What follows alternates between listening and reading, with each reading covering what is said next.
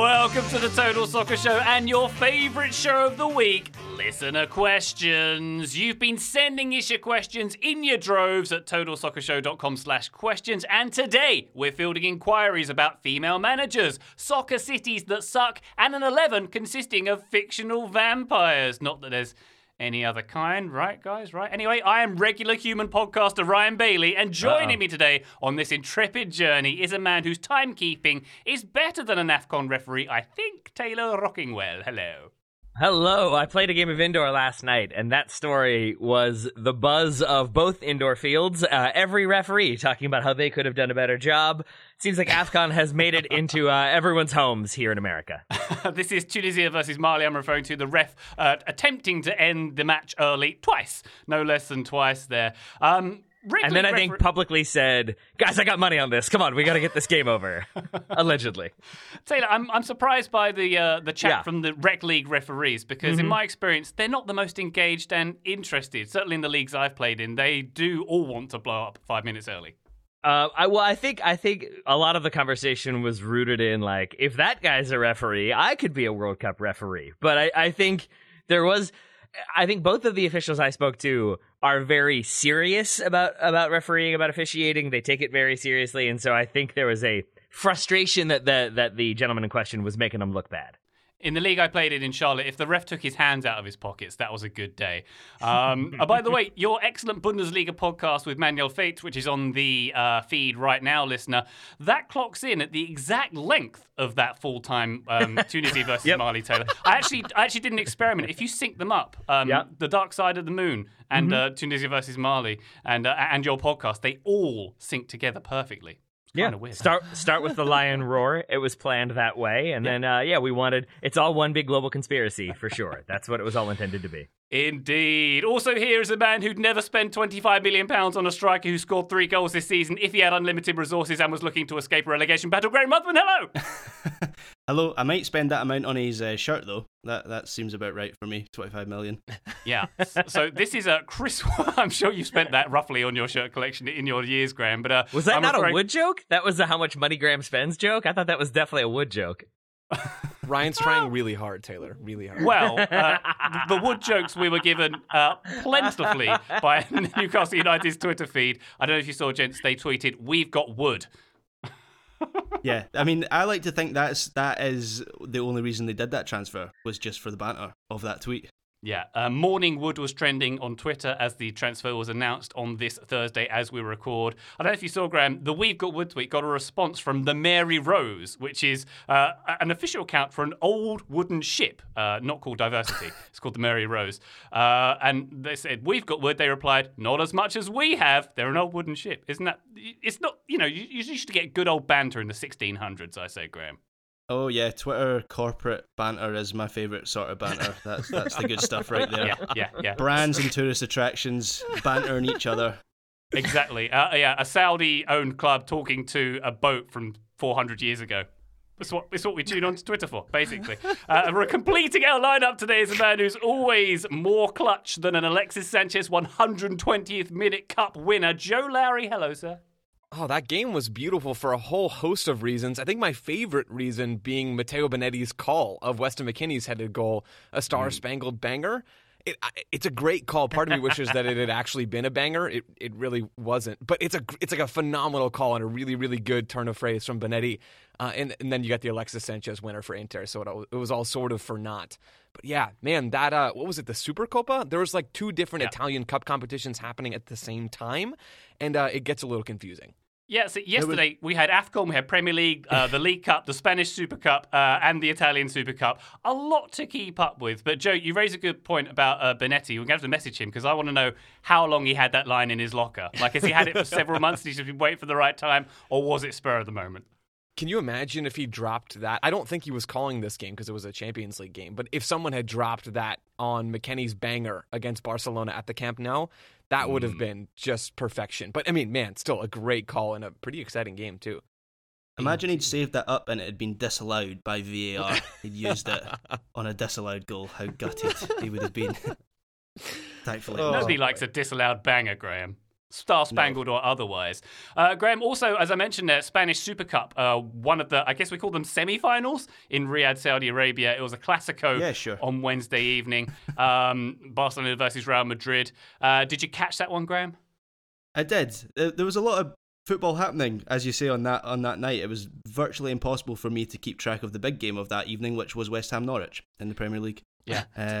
That was the one we were all keeping an eye on. It was a good game in Saudi Arabia, of course. It was in Saudi Arabia. Why? Where else would it be? Mm-hmm. But I thought Barcelona played a pretty decent game, given that they are a mess at the moment.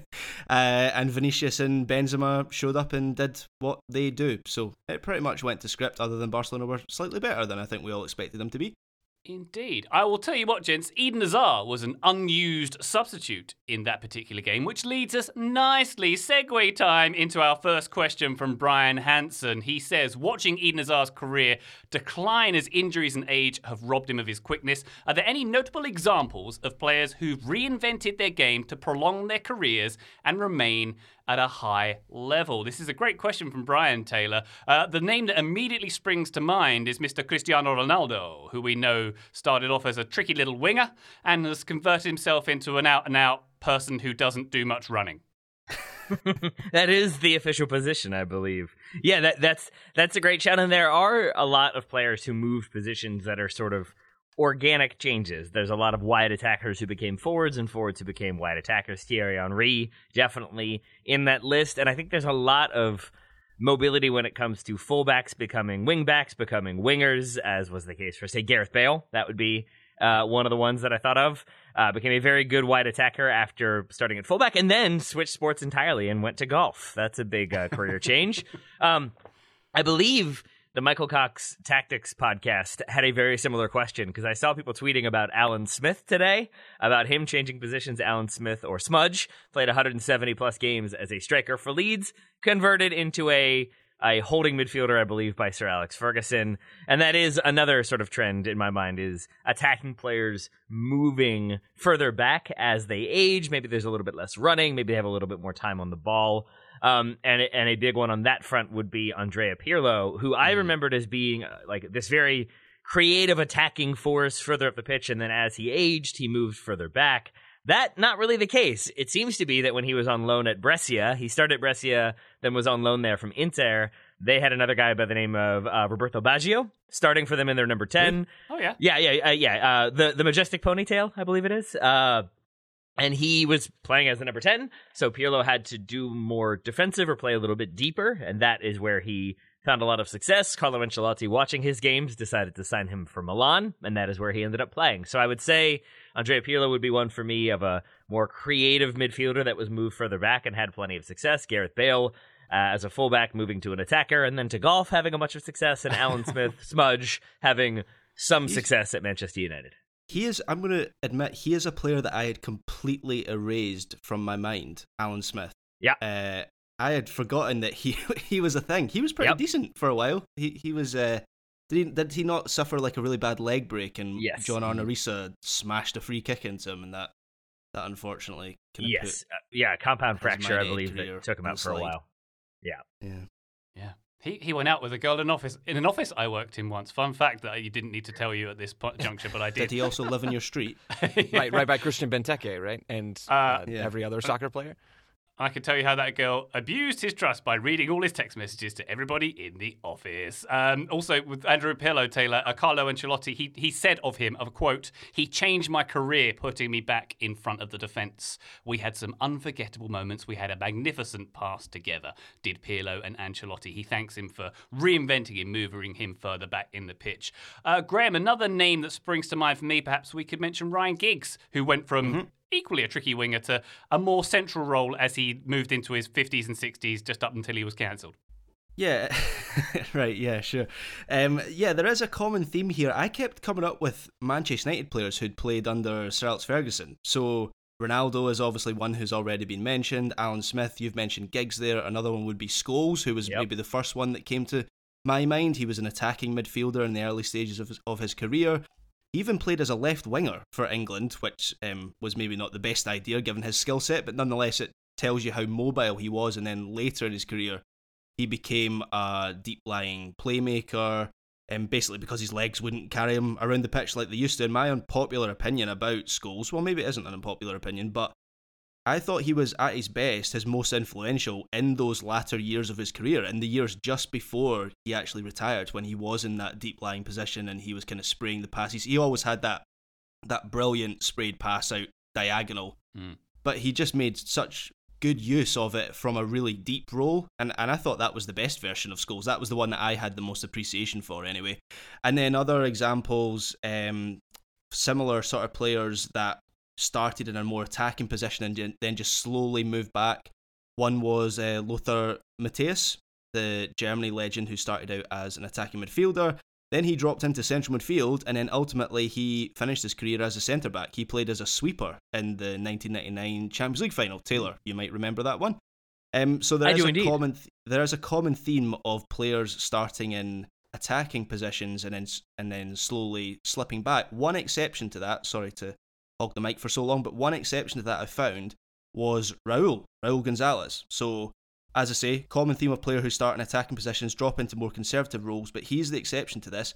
As we all know, he started out as a striker. He was one of the best strikers around for a long time, Real Madrid's top scorer until Ronaldo surpassed him.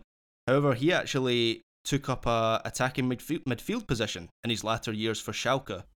Basically, Schalke wanted him in there for his left foot and his ability to pick a pass. But as I say, normally attacking midfielders will drop deeper into central midfield, or they'll become poachers, and Raul sort of bucked that trend a little bit. He did indeed. He rode the roller coaster, Graham, of life. Very good. Joe, one that struck me from MLS, I don't know if you remember a fella called Bastian Schweinsteiger. Mm-hmm. When he went to try and win the World Cup with Chicago, he dropped back to centre-back. Yeah, I mean, I think there's a real trend, and we've kind of hit on some of these things.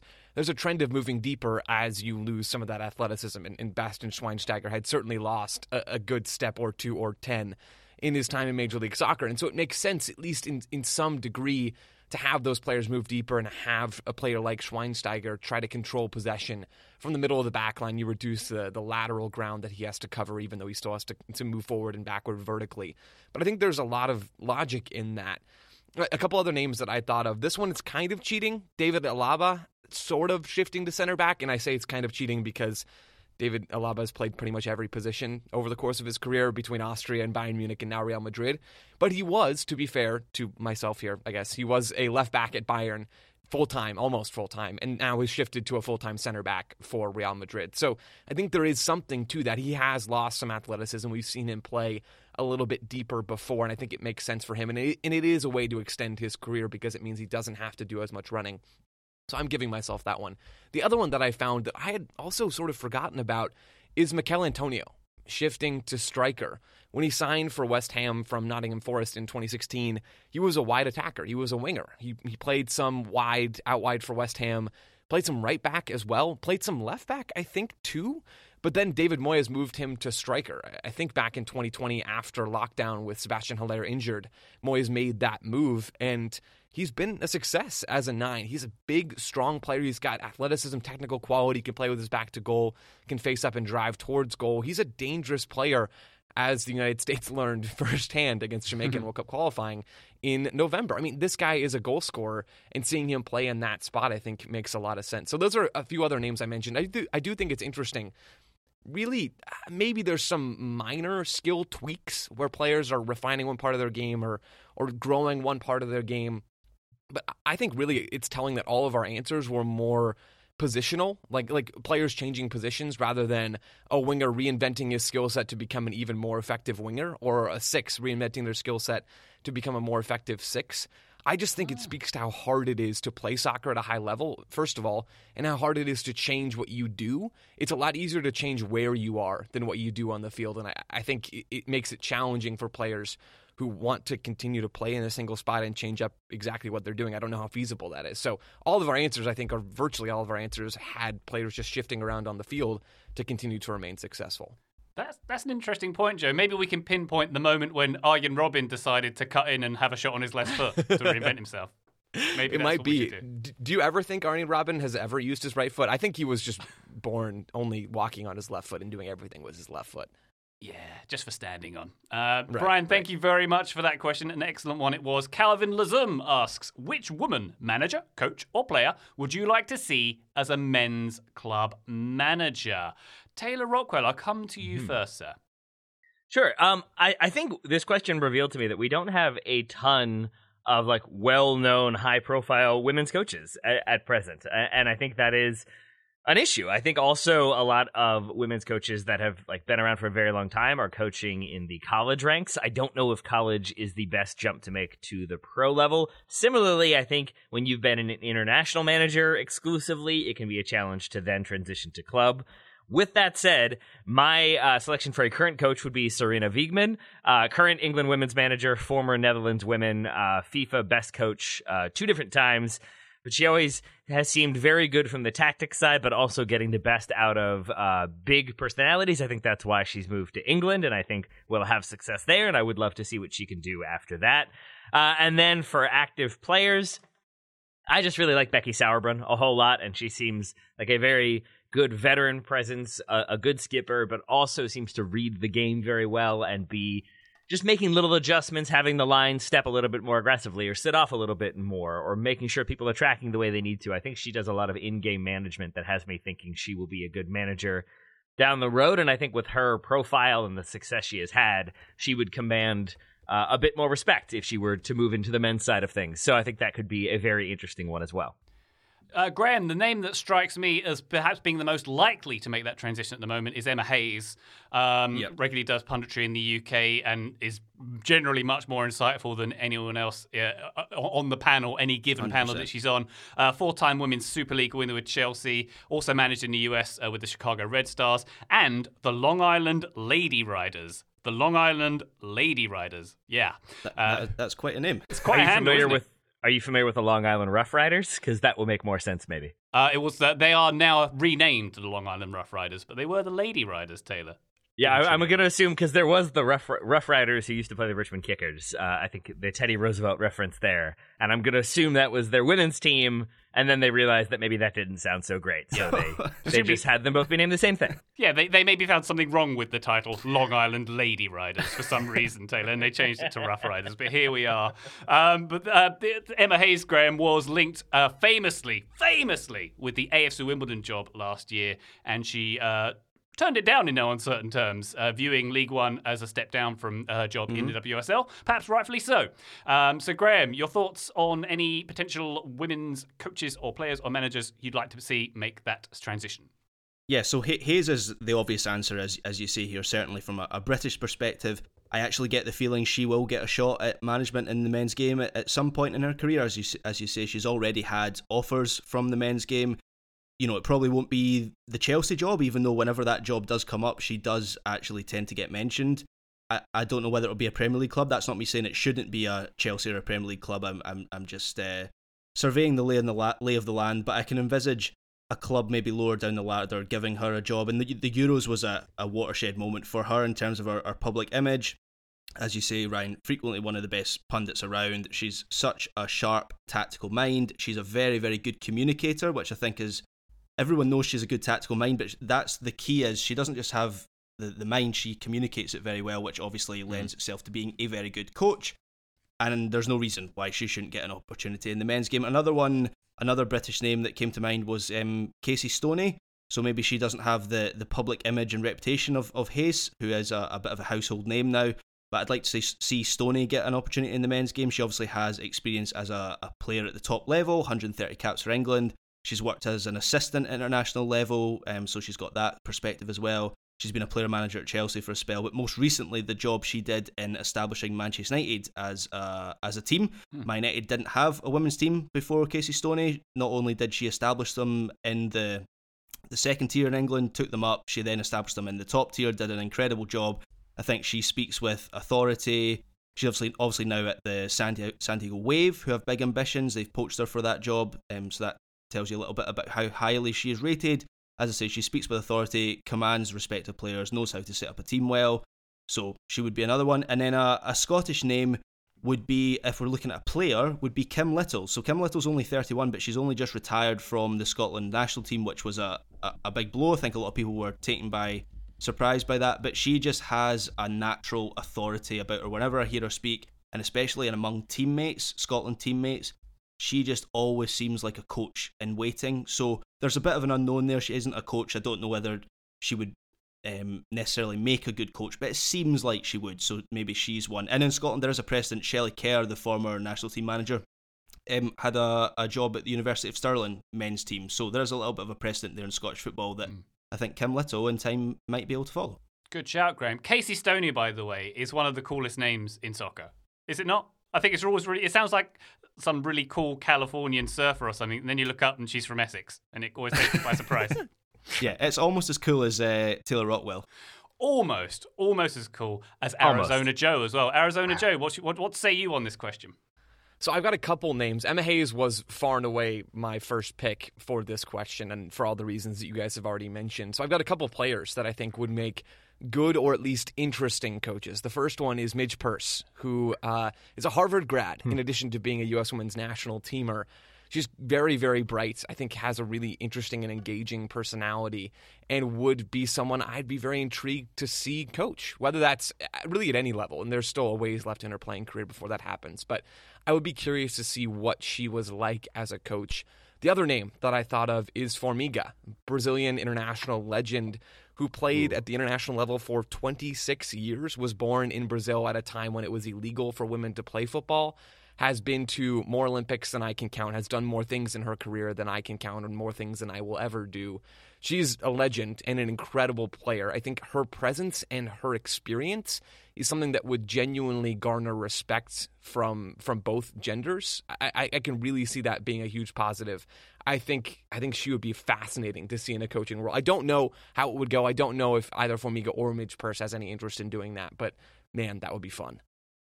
That would be fun indeed. Thank you very much, gents. And thank you, Calvin, for the question. More listener questions when we return after these very important messages. Stay tuned. This episode is supported by Season 3 of FX's Welcome to Wrexham. Celebrity owners Rob McElhenney and Ryan Reynolds' small-town Welsh football club has finally been promoted into League 2 after 15 seasons in the National League. Dedicated staff and supporters celebrate the city's return to glory while bracing for the newfound challenges that come with being in a higher division. Will Wrexham AFC stand up to the challenges and rise again into League 1? FX is Welcome to Wrexham. Catch all new episodes Thursdays on FX. Stream on Hulu. Looking for an assist with your credit card but can't get a hold of anyone? Luckily, with 24/7 US-based live customer service from Discover, everyone has the option to talk to a real person anytime, day or night. Yep, you heard that right. You can talk to a real human in customer service at any time. Sounds like a real game changer if you ask us. Make the right call and get the service you deserve with Discover. Limitations apply. See terms at discover.com/creditcard.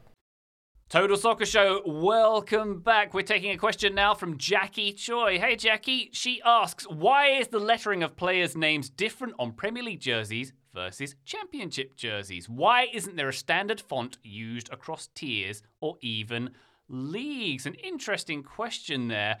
Graham, the thing I'd say from the outset here is it is standardised across the English Football League, the EFL. It does use the same font all across all of its leagues. The Premier League uses the same font across its league, and that's basically the answer to the question. But I think what people maybe don't realise is the Premier League isn't part of the Football League system. It's a breakaway league. So the Premier League was founded in 1992. I'll read this blurb out. Following the decision of clubs in the Football League First Division to break away from the Football League, which was founded 1888, and take advantage of lucrative TV deals, basically. So it used to be the Football League was Division 1, Division 2, Division 3, Division 4. Then a breakaway league started at the top that has its own rules and its own font on the back of its jerseys, Graham.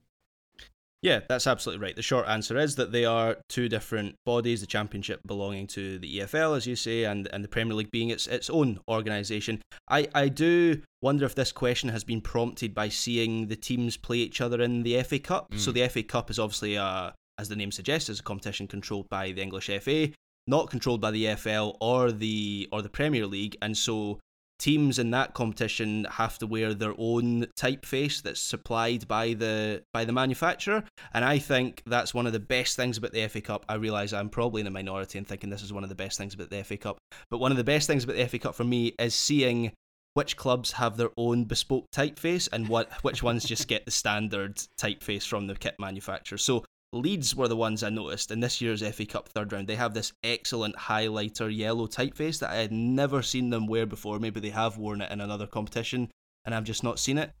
But yeah, that I love that about the FA Cup, seeing which teams have their own bespoke typeface. Yeah, yellow on white doesn't sound like the most visible colour option there, Graham. No, but it weirdly had kind of like navy blue outline around the edges, so it actually did stand out really well. I really liked it. I thought it worked well with the kit. It was better than having black or white, which tends to be the Premier League will have. It's all the same design, but do have different colours, so it tends to be like white, black, navy blue, and that is pretty much a red. I think they have a red. That's pretty much your lot. You have to pick from their standard colours, and if it doesn't match the colour of your kit, then tough luck. That's right. I prefer the bespoke ones. Yeah, and all the EFL kits, they have the EFL logo on the number, and the first letter of each name, if you look closely, it has a little squiggle, a little logo. It's the logo for Mind, the EFL's charity partner and the mental health charity partner that they partner with. They've been doing that for a few seasons now, and it actually looks pretty cool. And I like the lettering on the EFL kits, which is kind of stencil look this year. They kind of changed it a little bit. And Taylor, going back to Graham's comment on the when Premier League teams play outside of the Premier League and the kits they use, that reminds me of watching Man United in the Champions League in the late 90s when they brought out specific Champions League kits. That was when they started doing that, and then they had their own fancy fonts on their squad numbering. I always used to think that's very exciting. We know they're in Europe. We know it's a big Tuesday night when Man United whip out the kits that they don't wear every weekend. Yeah, that's how you know they're fancy. They've got the same sponsors and they cost the same amount of money, but they're slightly different and therefore even fancier. That's right. I feel personally attacked. I just want listeners to know like how happy this question made Graham. If you guys want to make Graham happy, because Graham, correct me if I'm wrong, but I'm sort of under the impression that doesn't happen a whole lot for you. If listeners want to make Graham happy, send him and send us. Oh wait, it's cool. Send us questions about jerseys, about typefaces, about Billy Gilmore. Brown but sauce. Those are the big sauce. three. Yeah, brown sauce, mutton pies. Like just hit at Graham's 5 different love languages that I just listed, and he will have the best day. Graham, tell the listener about your coffee table book. Well, I've actually got two. Two coffee table books. One is an updated version. I actually have forgotten the name of it. It's called... I'm going to have to tweet it out because I've forgotten the name of it. But basically, it's a giant coffee table book of typefaces and fonts from through the years and how they've all evolved, from the kind of stencil Real Madrid one in the early 2000s when they had Zidane and Figo, which is a classic, all the way up to like the more modern Premier League and England ones, and it's fantastic. It's right up my street, and I've got 2 of them because I got the updated version as well when it came out a few years after the first one. I just picture you going to bed at night with your little coffee table book of fonts on typefaces on the back of shirts and just excitedly peeling the pages, Graham. Oh, what a life, what a life. That is pretty accurate. And I should say, in terms of Premier League nerdy stuff like that, 93-94 was when squad numbers were introduced in the Premier League. So before that, it was just 1 to 11, and no one had a designated number. And that came later on in the Championship. I think even early 2000s when they brought in squad numbers permanently. And having those 90s kits, as I did, because Joe, I'm very old, in case I haven't made that clear on this podcast before. They had that sort of blocky standard font on all the Premier League shirts, and it was like. The material was really thick. It was almost like velvet. The numbers were made of. I remember that. Yeah. Must have been quite. It was like velour or velour. That's however right. you say that. Yeah, that sort of stuff. Yeah. Strange. Thank you very much, Jackie, for the question. Here's one from John Huffstetler. Thank you for this one, John. Why aren't the Birmingham clubs, Birmingham City, Aston Villa and West Brom, better? Most big cities have good teams, and Birmingham is the second largest city in the UK. And a follow-up from John asking, around the world, are there other big cities with soccer teams that have lousy soccer? i.e. Chicago, says John. Graham, John is quite right saying that Birmingham is England's second city. I've looked up the numbers, a 3.5 million metro population. those teams probably should be better when you consider maybe the weighting that the London teams have, certainly in the top division. Maybe looking at Aston Villa, they have a storied past in Europe, but that is certainly the past. Birmingham, briefly in the Premier League, but now have absolutely no money and not doing wonderfully in the Championship, even though they are both big teams and both well supported. Yeah, so the first thing I think should be noted is Aston Villa in the past have been a good team. As you say, they have a storied history. They're former European Cup winners. They won the league title in the 80s in the inaugural Premier League season. They finished second, so they have been an elite level team in the past, but I do recognise the point that they and the other Birmingham teams have not been at that level for a long time. And I had to do a lot of thinking about this question because I don't think there's a particularly obvious answer as to why they're not better.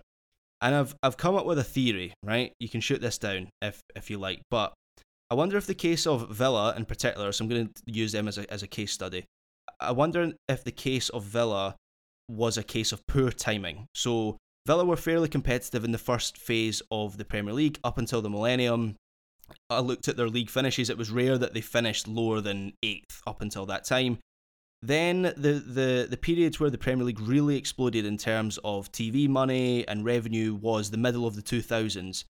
And you had teams like Arsenal and Chelsea and Man United. They started to break away a little bit at that time. Up until then, it was possible for teams like Newcastle and Blackburn, and they weren't completely untouchable, the best teams. Obviously, Man United were dominant, but teams did join them on occasion in being the dominant force. But then you started to have a breakaway between the big three, and that period coincided with Villa suffering a really poor time. So they finished 10th in 2005, 16th, and then 11th. There was a bit of a resurgence under Martin O'Neill, but to me, it felt like the club in that period had sort of been left financially behind.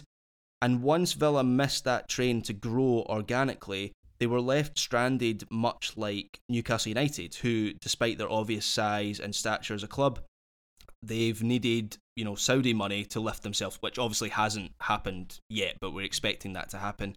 The size of a club or a city or a fan base, unfortunately in the modern age in the Premier League, doesn't really count for all that much. Some clubs like Liverpool and Manchester United have made their advantage count over decades, and they've created a gulf that is now unbridgeable. They can't really be caught in that regard.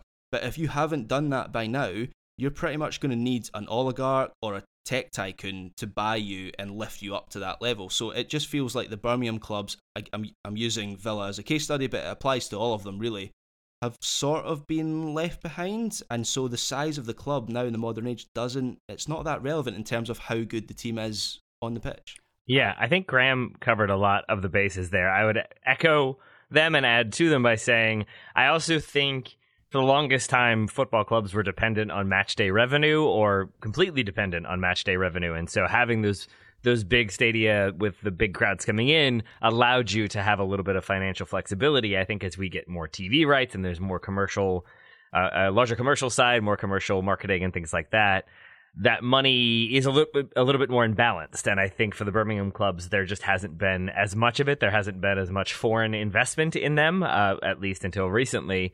And I think my weird theory on this, to steal a line from everyone's favorite Marvel character, Vision, strength invites challenge. And if you have 4 Birmingham clubs or West Midlands clubs that are good but not great, and sometimes all 4 of them have been in the Championship, and sometimes at least a few of them have been in the Premier League, but none of them are Manchester United or Liverpool or Arsenal. You don't have that massive club that everyone is chasing and trying to kind of bring back down or catch up to. It feels like they all kind of stay in the same level, and there isn't that invitation for challenge because it ends up being more open, and so you don't get that standout club that kind of pushes it to the next level.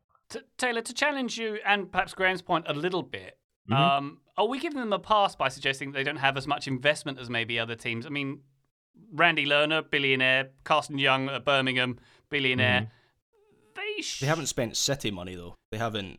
They've not spent hundreds and hundreds of millions in recent seasons. They have had some investment though. I think there are. That's a valid point, Ryan, and I should have clarified more. And Graham already did that. Like, it is the money spent, and you could have the investor who buys the club but seems to see it as an investment versus the person who buys a club and sees it as an investment that they're then going to fund to be even better and more successful. I think John Henry is a good example of that at Liverpool, whereas the Glazers, maybe less so at Manchester United, a rare example of spending and also not working out. So you can have the kind of variations there. I'm going to ask a question that will make me unpopular, potentially, but like, I have long heard that Birmingham is not the place that people necessarily want to be. Daryl from the West Midlands would talk about how people used to like not really love the West Midlands accent, and it was not the desirable location to live in England. Not saying that Newcastle and Manchester are particularly desirable, but I think you then, if you have the history of success in Manchester, the history of success in Liverpool, it makes them more desirable. Am I speaking out of turn here? Am I speaking out of school? There is a school of thought there, Taylor. My comeback to Graham originally was to posit that everything above London sucks, and that's why Birmingham sucks, which is a simple way of putting it. Yours was said less delicately. I mean, you don't need to travel above Watford, everybody. Let's be honest. There's nice places everywhere. I know. Hey. Like when I hear Manchester, like that, what you said, exactly. Taylor, you're just echoing what a lot of people say in the common narrative about Manchester. But I think Manchester's really nice. Yeah. There's nice bits of Manchester, like around Cheshire area, and I'd imagine Birmingham, like there's a lot of countryside around Birmingham as well, so I don't know that area too well, but I can imagine there's a lot of nice bits around Birmingham. I'm referring to weather, right? To Graham. I'm like, it's mostly everything I hear is people complaining about the rain and the gloom and the cold. I mean, that's just this country. That's just the UK, yeah. I don't think you can escape that. I was being facetious with my North of London comment, to be fair. I actually was in Birmingham 2 months ago to visit a player who may or may not be coming to Charlotte. We'll have to see on that one. But I was taken aback at how nice it was, if I'm perfectly honest, because it's gotten a lot better. It's like Barney's Block. Walk it on back. Walk it on back, No, Ryan. I'm being serious. Nice canals. I'm being sincere. It's a canal, like, you know, Peaky Blinders. You've got those canals. So I went on a run that was like, just along these really beautiful canals. Like, it's really, it's been developed very well, Birmingham. And as you say, Graham, it is part of the Black Country that you can go further out, and it does get quite beautiful as well. It is, maybe, you referred to the accent there, Taylor. You've got that Ozzy Osbourne accent, which is a bit undesirable. It's the second worst accent in the UK, in my opinion. The first one is Somerset. I can get there later if you like. But maybe Daryl's buddies were trying to teach me Birmingham slang. And it just it kept devolving to like, why do you say that? I don't know. We just do. Like, it was just so many weird phrases and expressions that I was not quite prepared for. Good music, though. Some good bands out of Birmingham. I'll give them that. Yeah. And actually, on the canals, which I mentioned there, I ran under Black Sabbath Bridge, which is pretty cool. What about Electric Light Orchestra Bridge? Did they get one too, or no? I did not see ELO Bridge, but I will look out for it next time, Tay-Tay. I didn't know they were from Birmingham. Jeff Lynne. There you go. Is he from Birmingham? Jeff, what's his face? Yeah, he is, isn't he? Jeff Lynne. Mm-hmm. Jeff, what's Judas his face? Priest, also from Birmingham. You got some good ones in there. Indeed. We're going slightly off topic. Why don't we tackle Are we? maybe we should tackle the second part of John's question. I think this is interesting. Are there other cities, big cities in the world, which suck at soccer? The one, Joe, I'll come to you. The one that struck me is Berlin. Yep. Being, fifth biggest population city in Europe. They've got the Olympic Stadium, and they've got Hertha Berlin, who play in that stadium. They've got Union Berlin, who aren't traditionally a top-flight team, or haven't. They have been in the last few seasons, but neither of those teams are world beaters. Berlin is not a world-beating soccer city, and yet it is a huge metropolis. And I think there's a few others, perhaps, Joe. Yeah, Berlin. Ryan, are you reading my notes right now? What is going on? I am. Chicago is a really good one from John, first of all. That's a really great shot. And there's maybe some other markets there are some other markets in Major League Soccer that you would hope would perform better, although it is still somewhat early days, really, for every MLS team, even though there's a big discrepancy there. So Chicago is a great shot from John. Berlin, Ryan, to your point, is also a really, really good one. Union Berlin is in seventh in the Bundesliga right now, which is solid, right? That's a good position for them to be in. But between Union and Hertha, there hasn't been a ton of success from these professional soccer teams at the highest levels in Germany. So I think that's a really great shout. Another one that I was thinking about, and this is kind of a strange one, but maybe you guys will go with me on this, is Paris. Paris has obviously PSG, which is one of the 3, 5, 7 biggest soccer teams in the world in terms of their financial clout, in terms of the names they have. They're probably unrivaled. But outside of them, you're not looking at any real players in France. And you can probably even extend this conversation to other teams, in other cities, in France. Strasbourg, perhaps, and there's others here too. Yeah. That don't have as much soccer might as you would first think. And there can be a whole bunch of reasons for that, right?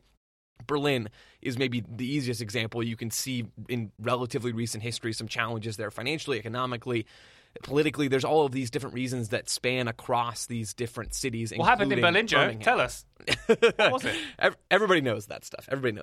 But I mean, there's challenges here, right? So I think it's a fascinating question to dig into what cities underperform, and then to even dive into maybe what some of those reasons are. Paris, to go back to that one, really doesn't seem to have, in large part, the soccer culture that a lot of other cities do in Europe. And so PSG being their top team is a little bit artificial. I don't think that's unfair to say at all. And so after that, you're looking at teams that, yes, certainly have a following and, yes, have passionate people behind them and working in them. But it's not the same as a lot of other cities around Europe. So Paris and Berlin and Chicago really are all, I think, ones that I had down. And the weirdest thing about Paris, for me, as a soccer city, is, you're right, Joe, they don't have that soccer culture, but the players that come out of all of Paris them so good. Is like the whole French national team come out of Paris and a lot of the suburbs of Paris. And if you compare Paris to London, which both cities' metro areas are relatively similar, London's slightly bigger at 14 million, Paris is 13 million, and you look at how many clubs are in London and how many big clubs are in London. I'm not just talking about Arsenal and Chelsea and Spurs and West Ham. You know, going further down the ladder, how many clubs are in London? I mean, Brentford is another London club in the Premier League at the moment. Where are those clubs in Paris? It seems like they have one club that doesn't have a particularly long history, and certainly not a history of being successful until recently. It's a bit of a bizarre one. Yeah, absolutely. I was trying to think of some others. Taylor, I don't know if you've got any others. Hamburg was one that maybe struck me. Big population, 5 million metro population. Hamburg not exactly on the map in terms of winning major silverware. St. Petersburg for similar reasons. Anything else, Taylor? I mean, I think St. Petersburg have won the Russian league at least a few times. So I suppose, but not. I think they're doing all right. Hamburg have a good history as well. Yeah. But I think one thing that you all are talking about is something, I think it's in Soccernomics, they talk about this, that for the longest time, there was a very sustained chunk of time when capital cities were not where you went to find champions. And starting with Paris, that was when Lyon won like 8 titles in a row. Lyon not in Paris, obviously. But that was also with Bayern Munich being dominant in Germany as opposed to a club in Berlin. That was with Manchester United and Liverpool being very dominant in England at a time when London clubs less so. And even in Italy, you don't have the Rome clubs winning a ton of titles. You tend to have clubs in the north and occasionally one club in the south having more joy. So there was this idea that capital cities weren't where you went to find sustained success. I guess Spain would be the outlier there, and London now, obviously. The only other one that I saw, this was not my own suggestion, but I saw a couple people nominate in a similar discussion of this on Reddit, was Plymouth, which is apparently the largest city in England to never have a club in the top flight. I have never been to Plymouth. I don't know if Graham or Ryan have. I don't know if Joe has, but I will say that was an interesting one for me. Plymouth, I think the city size is like 200,000 or so, but no top flight club there. So that's interesting because I have this discussion. My wife's family are all from the southwest of England, not too far from Plymouth. And there is just a dearth of soccer there. There's no teams. Everywhere else, there's loads. They've got like Yeovil and Plymouth and maybe a couple of others dotted around, Exeter. But like in that southwest area, it seems it's like the only area of the UK that isn't touched by soccer. It's quite strange. Have you noticed that, Graham? Yeah, that's because they're all into surfing and tractors, though, aren't they? Yeah, farming mainly. Yeah. Surfing and tractors. It's a strange combination. It's a wonderful combo. You should try it sometime. Anyway, John, thank you very much for the question there. A couple more after this short break. Back soon. Looking for an assist with your credit card but can't get a hold of anyone? Well, luckily, with 24/7 US-based live customer service from Discover, everyone has the option to talk to a real person anytime, day or night. Yep, you heard it right. You can talk to a real human in customer service anytime. Sounds like a real game changer, if you ask me. Make the right call and get the service you deserve with Discover. Limitations apply. See terms at discover.com/creditcard. This episode is brought to you by Michelob Ultra, the official beer sponsor of the NBA. Want to get closer to the game than ever before? Michelob Ultra Courtside is giving fans the chance to win exclusive NBA prizes and experiences like official gear, courtside seats to an NBA game, and more. Head over to MichelobUltra.com/courtside to learn more. Total Soccer Show, we are back taking your questions. Here's one from Cigar Sierra McGeary. Thank you for this one, Cigar. What are thoughts on the suggestion that national team coaches should be from the same country just as the players are cap-tied or need to be nationals? That coaches and technical staff should be treated no differently than players in international soccer. This is a really interesting one, Taylor, because on the one side, I think it's fine that national team coaches don't have to be from the same nation because there's a divide between them and the players. Mm-hmm. They're paid to be there, or they're paid richly to be there. Players are only paid negligible expenses; they're not paid a lot, and there's a difference there. But I think I agree with the idea that the rules of eligibility should apply to the manager as well. The manager is very important. They dictate what happens on the field. They make active decisions for the fate of a national team. And if we are to buy into this constraint that international soccer puts on teams, that they have to be representing one's own nation, there's a nationalistic element to it, there's an element of national pride there, then I kind of agree that the manager should be from the same nation. What do you think, Taylor?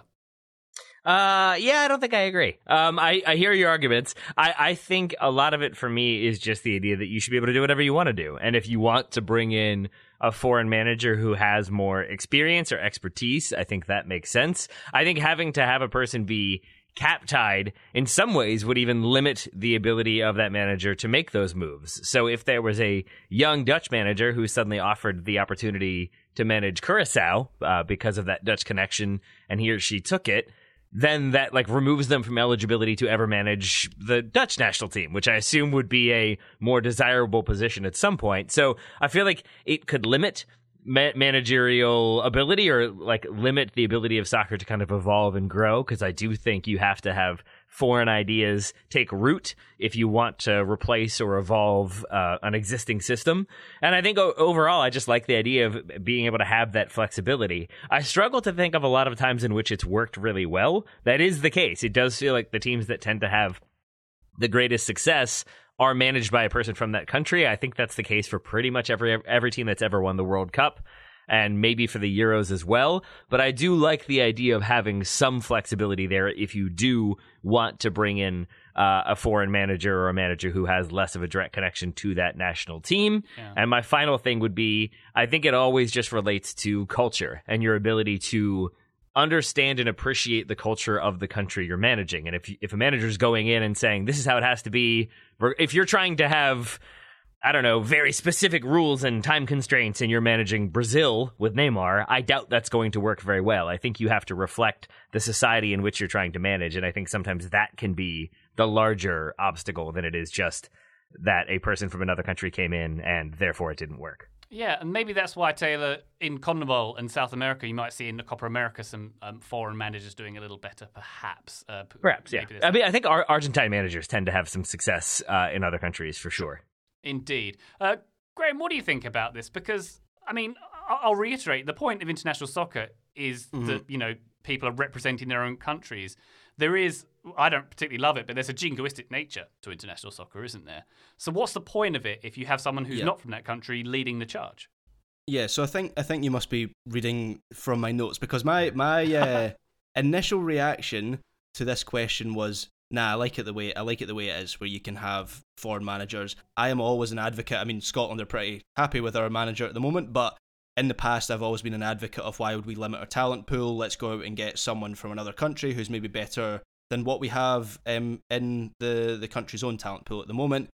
But then the more I thought about it, and the more I thought, well, what is the purpose of international football? And as you say, if the point of a national team is meant to be a true reflection of the quality of soccer in that country, then surely the manager and his or her coaching staff is a big part of that as well. So I think it could get a little bit messy where you've got kind of maybe people who identify as another nationality, and so Owen Coyle was born in Scotland, represented Republic of Ireland as a player.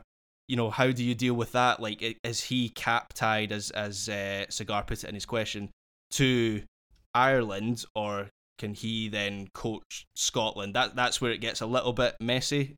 But yeah, I do see where you're coming from, Ryan, in that if the international soccer is meant to be a reflection of a country's quality, then the manager's a big part of that. But that doesn't necessarily mean I would agree with that change, because I, as a fan, I can't deny that having an improved product, which I believe having a bigger talent pool of coaches and managers contributes to, is appealing to me. And then also things like I believe the ability to hire a foreign manager probably helps the upward mobility of smaller nations as well, who maybe don't have so many coaches to choose from. So I've kind of got mixed thoughts on it.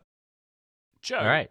Joe, I'll put a scenario to you. Let's say the United States men's national team hires a foreign manager. Let's say he's German and he's won the World Cup as a player or something like that. Would you stand for that? What would you think of that? Oh, Ryan, you might be thinking of a particular situation that's happened perhaps in the past. I don't think so. No. I am also. I'm also won the Euros in England as well. Right. Just to rub that in. I'm going to completely disregard your scenario, Ryan, and instead just share my thoughts on this. I honestly don't know where I come down. I had a very similar reaction to Graham, where at first I thought, yeah, I think it's good how it is now. We don't really need to mess with it. But I've sort of been swayed a little bit towards this could actually be a good idea that might help further my own interest in international soccer. I really like, and the biggest reason why I'm interested in this idea is I like incentivizing countries, developing soccer countries, of which I would count the U.S. as one. I like incentivizing those countries to invest in coaching education, right? That's a difference between the coaching side of international soccer and the playing side of international soccer. Every country has a real stake right now with how the system is constructed in developing players if they want to succeed at the international level. Yeah, you can live off dual nationals to an extent and rely on other countries to do some of that development, and the U.S. does that, and as do countries all around the world. But there's not the same incentive with how the system is structured in coaching development. And I think it's a missed opportunity for these countries to really have the chance and the incentive to dive in and develop coaches. So I would be intrigued to see this system that Cigar is mentioning here. I'd be intrigued to see it take place if there was real progress that resulted from it on the coaching side. I think we've talked about this before. There's a lack of real high-profile men's American soccer coaches in the landscape right now. And I think this could help solve that problem, because you kind of have to solve that problem if you want to succeed. At the same time, though, I recognize there are real challenges with the finances of this. And I think restricting how coaches can move and what jobs they can take when their financial structure is inherently different than how players are compensated, that gets really messy. And I think that with the national eligibility stuff, it becomes really cumbersome to actually do this. But it's an interesting thought experiment. Maybe there is a way to make this happen. Or really what would make me the happiest is if we're equipping countries that are developing to develop coaches better than they can now. When we finish this podcast, are you guys still going to have time to do the pro-Brexit podcast that you were planning, or are you going to hold off on that one for now? Brexit means Brexit, Taylor. And Ryan, while you're throwing stones at other people's glass houses, you might want to mention the Fabio Capello 2010 World Cup. How'd that work out? Sven and Fabio, I wouldn't say were... Oh, Sven! I forgot about Sven. Yeah. I mean, if you wanted to take the real Brexit route there, Taylor, you could say that they denied an English manager the chance of shining in that position. I'm not of that opinion. Yeah. But I think it's a very interesting conversation. I suppose, Taylor, my thought is the next steps of this are it's never going to happen. They're never going to actually enforce this, are they? I mean, you never know. Infantino likes to change it up and try different things. I think, to Joe's point, if there were like positive developments from it about FIFA saying, we're going to make this a stipulation, but we're also going to supply you with additional funding for coaching clinics and coaching licenses and ways to make this more possible and promote the game and development thereof, that would be wonderful. I foresee a scenario in which if they made that the rule, it would just be like, all right, go figure it out, tiny countries without much infrastructure. It'll be fine. We're going to keep the status quo as it is. Yeah. And sorry to get in the weeds about it, but employment law would probably be quite difficult to get around. I'm not sure how that would work, where you can restrict where you are employing someone from. That might get messy too. Indeed. I was going to make some more Brexit comments there, but I'll hold my lip, Graham, on that one. One final question for this episode from Adam Kiefer. Hey, Adam, how you doing? Similar to Taylor and Graham, I also always hear Colin Robinson instead of Callum Robinson. Adam humbly requests a What We Do in the Shadows starting 11. Oh boy. I'll say at this point, Joe Lowry hasn't seen What We Do in the Shadows. It's on TV, but it's not set on a rectangle of grass. Therefore, Joe hasn't seen it. So, Joe, I suggest you maybe spend the next 5 to 10 minutes watching an episode and boning up. Maybe perfect to join at the end. What do you think? I'm on it. I'm Googling it right now. I'm going to learn all about this, guys. Excellent. A little cliff notes for you, Joe. It's an FX mockumentary comedy TV series created by Jermaine Clement, who you may know from Flight of the Conchords, but maybe you don't, Joe, because it was years ago. Now I think about it. Joe's a Disney guy. He's the shiny crab in Moana, Joe. He's Moana in Moana. Yeah. Ah, thank you. That actually is much Gotcha, more buddy. Gotcha. I really don't like that crab, though, just for reference. I know he's mean. Yeah, he's good. good. I don't like that song before. either. It's a bad song. Anyway, we don't need to talk about this. One of the best songs, and he's good in the Freezing post-scene cold credits. take from Joe Lowry. Yeah. Freezing. You're talking about the guy that take. sings "Shiny," like "I'm Shiny." You like that song? Yes. I love that song. Oh no. Yeah. Oh, this is a Joe, problem. you've said this before. You really don't like this song. I really. This is the second time I've heard this. Yeah, I really don't. I don't want to steal the What We Do in the Shadows spotlight here, but we can talk about that later. Yeah, Moana is top tier. Maybe we'll do a Moana 11 at some point as well. But Joe doesn't get to be on it. I like the movie, just not anyway. Okay, it's fine. You like it a lot more if it had Americans in it, wouldn't you, Joe? Maybe. Oh boy. There is a movie of What We Do in the Shadows as well, but this is a TV series we are referring to. It's set on Staten Island, New York. The least good of the boroughs. Come at me, Pete Davidson. I don't mind. I think he would agree with you. And he will Pretty come out. sure.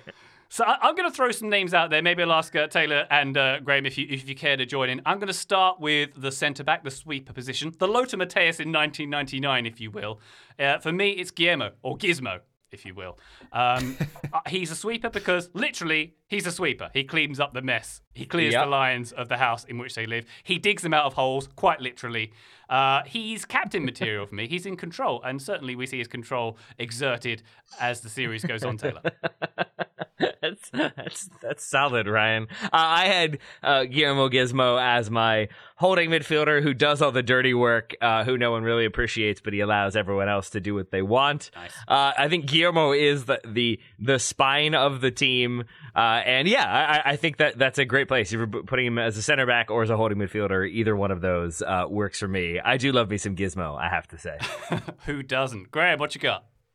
So alongside Guillermo, I thought we'd have Colin Robinson as a centre-back in contrast to Callum Robinson, who is obviously a forward. I can imagine having an energy vampire marking a superstar centre-forward at a corner would be pretty useful. In fact, I'm pretty sure Harry Kane has been playing against energy vampires all season. That would explain a lot. I like it. We mentioned sort of that holding midfield position, Taylor. I had a different idea. I went for the best character in the entire series, the person who holds it all together, the glue, Jackie Daytona. I knew that was going to be the answer. Regular human bartender Jackie Daytona, owner of Lucky Brews Bar and Grill in Pennselsvania. He's got that Pirlo vibe to me. He's cool like Pirlo. He's no stranger to hitting the bar, hitting the bar. Fearless, calm midfield presence, and a direct quote from the show, when you're Jackie Daytona, you can do whatever you want because you change lives. And that's the Pirlo role for me, frankly. Is he coaching volleyball in that episode, or is he just a supporter of the local volleyball team? Does he not fund them? Is he not the owner of the local volleyball team? He's a big fan of the Bucks, the girls volleyball team. There it is. Yeah, so he that's the problem. He might prefer girls volleyball.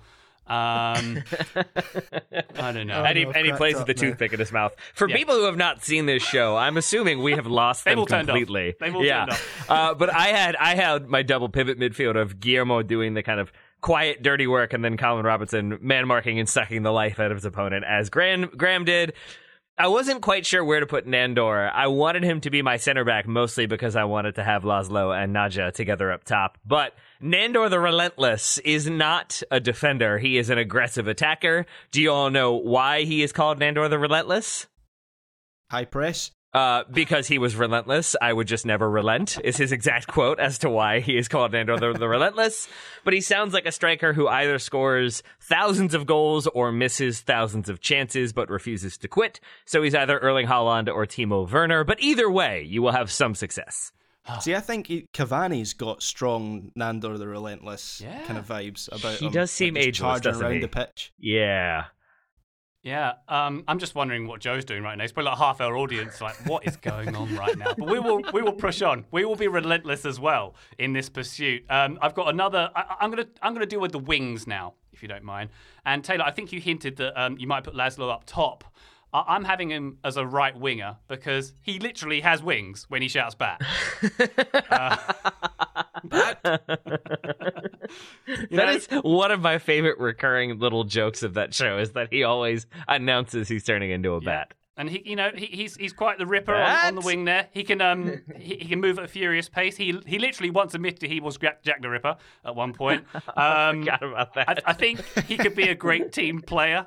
We've seen how he helps out Colin Robinson, but he's also got his individual selfish streak as well. I'm not sure he'd work well in a pressing system though, because his seems terribly lazy most of the time and distracted. My other wing, my left wing, Graham, I'm going to go for, this is an obscure character, Simon the Devious, who was played by Nick Kroll in the first 2 seasons. He's a vampire. I think he lives in the nightclub, the Sassy Cat nightclub or something. In Manhattan. There you go. That's right. And he needs someone tricky on the wing. He's very tricky. He's very devious. And he's also, as you maybe inferred there, Taylor, he's obsessed with Laszlo's hat. Yeah. So maybe... Is he wearing a hat on the pitch? Yeah, well, Like I think Ricardo national Pepe? team caps. I'm transmogrifying that into he'll be really wanting to get those national team caps. He'll be hungry. There'll be like a Lampard-Gerrard rivalry dynamic between him and Laszlo, is my theory on the wings there. What do you feel, Graham? Yeah, I can absolutely see that. I had Jeff as my utility man, so I'm putting him at right back, because that seems like where a utility man would go. He's capable of doing any job, capable of living any life. A right back in one life, a winger in another life, but every match he plays ends with him being decapitated. I believe he was briefly a horse at one point. That's true, yeah. So you can get up and down all day, no problem with mobility. running. Yeah. His only major issue, Graham, as Nadja so astutely pointed out, is that his name is Jeff, and her discussion of the name Jeff is not one that I will say here, but is terrific and I'm sure hurtful to all Jeffs out there. Taylor, I think I've pretty much run out of inspiration here. Are there any more positions for you to cover? I just had Nadja on one side, Laszlo on the other, because I felt like we needed to split them up. I think sometimes when they are apart, it can go disastrously wrong, but I think also it allows them to do sort of their own thing, and sometimes that can be really, really fun. Then when one of them scores, they can come together and celebrate and maybe eat an opponent, and that would be a nice way for them to reconnect. I was thinking Nadja's doll, which contains her spirit, I think could be the manager. Like always on the sidelines, always observing, and maybe dictating a few things here and there. What do you think? I like it a lot. I think what we need to do now is submit this to Joe. Joe, your thoughts on all of this? I think you guys made Adam really happy by answering this question. and maybe even, well, I will say equally importantly, I think you guys had a good time. And that's really the most important thing. Yeah, even if none of our listeners did, we certainly did, Joseph. The friends we made along the way. Indeed. I'm just disappointed we didn't get Wesley Snipes in there somewhere as Wesley the Daywalker, I feel like, should be in this team. If he'll ever get better Wi-Fi, which he refuses to accept that it's his Wi-Fi, that is one of my favorite jokes of that entire series. For people who haven't seen it, the Vampiric Council is composed entirely that's of... one of the best scenes. Oh, yeah. It's actors who have played vampires, and then there's a casual reference to, like, is Rob here? No, Rob decided to move on. Yeah. He wanted to leave it behind. Tom? Brad? No, they didn't make it? But Wesley Snipes, Danny Trejo, Evan Rachel Wood, and Tilda Swinton as the head of the Vampiric Council is just outstanding work. Tilda Swinton is probably my manager and my starting everything, because Tilda Swinton is the best. Indeed. Graham, any more for you, sir? I just had one more. I wasn't sure what position the Baron would play, but he would definitely be buds with Jack Grealish due to his love of nights out, and he'd probably be good pals with Harry Maguire as well. He'd be on that lad's holiday to Mykonos for sure, the Baron. This place is as fun as the plague. Remember the plague? How fun it was? I love the Baron. That's another great episode. Oh, the Baron, so good. And has a good relationship with both Nudger and Laszlo, as we've found out as well. Of course. So they have a good working relationship, so to speak. His name is just Baron. I forgot about that. He's not actually a Baron. He's just called Baron, that's right. All right, this has been far too self-indulgent, but Adam, thank you very much for the question. I think we should maybe actually write out a proper 11 and maybe devote some time to this elsewhere, maybe a secret pod somewhere along the lines. But for now, that is our listener question show. Joseph Lowry, wake up. You still there? Oh, I'm here. Sorry. Was I snoring into the mic that loud? Yikes. Joe, thank you so much for your contributions here. Of course, Ryan. Taylor Rockwell, pleasure as always. Right back at you, buddy. Thanks for this. Graham Ruthven, thank you very much. Thank you, Ryan Bailey. And listener, we'll be back soon. Watch out that feed. Bye now. Bye. Watch out that feed.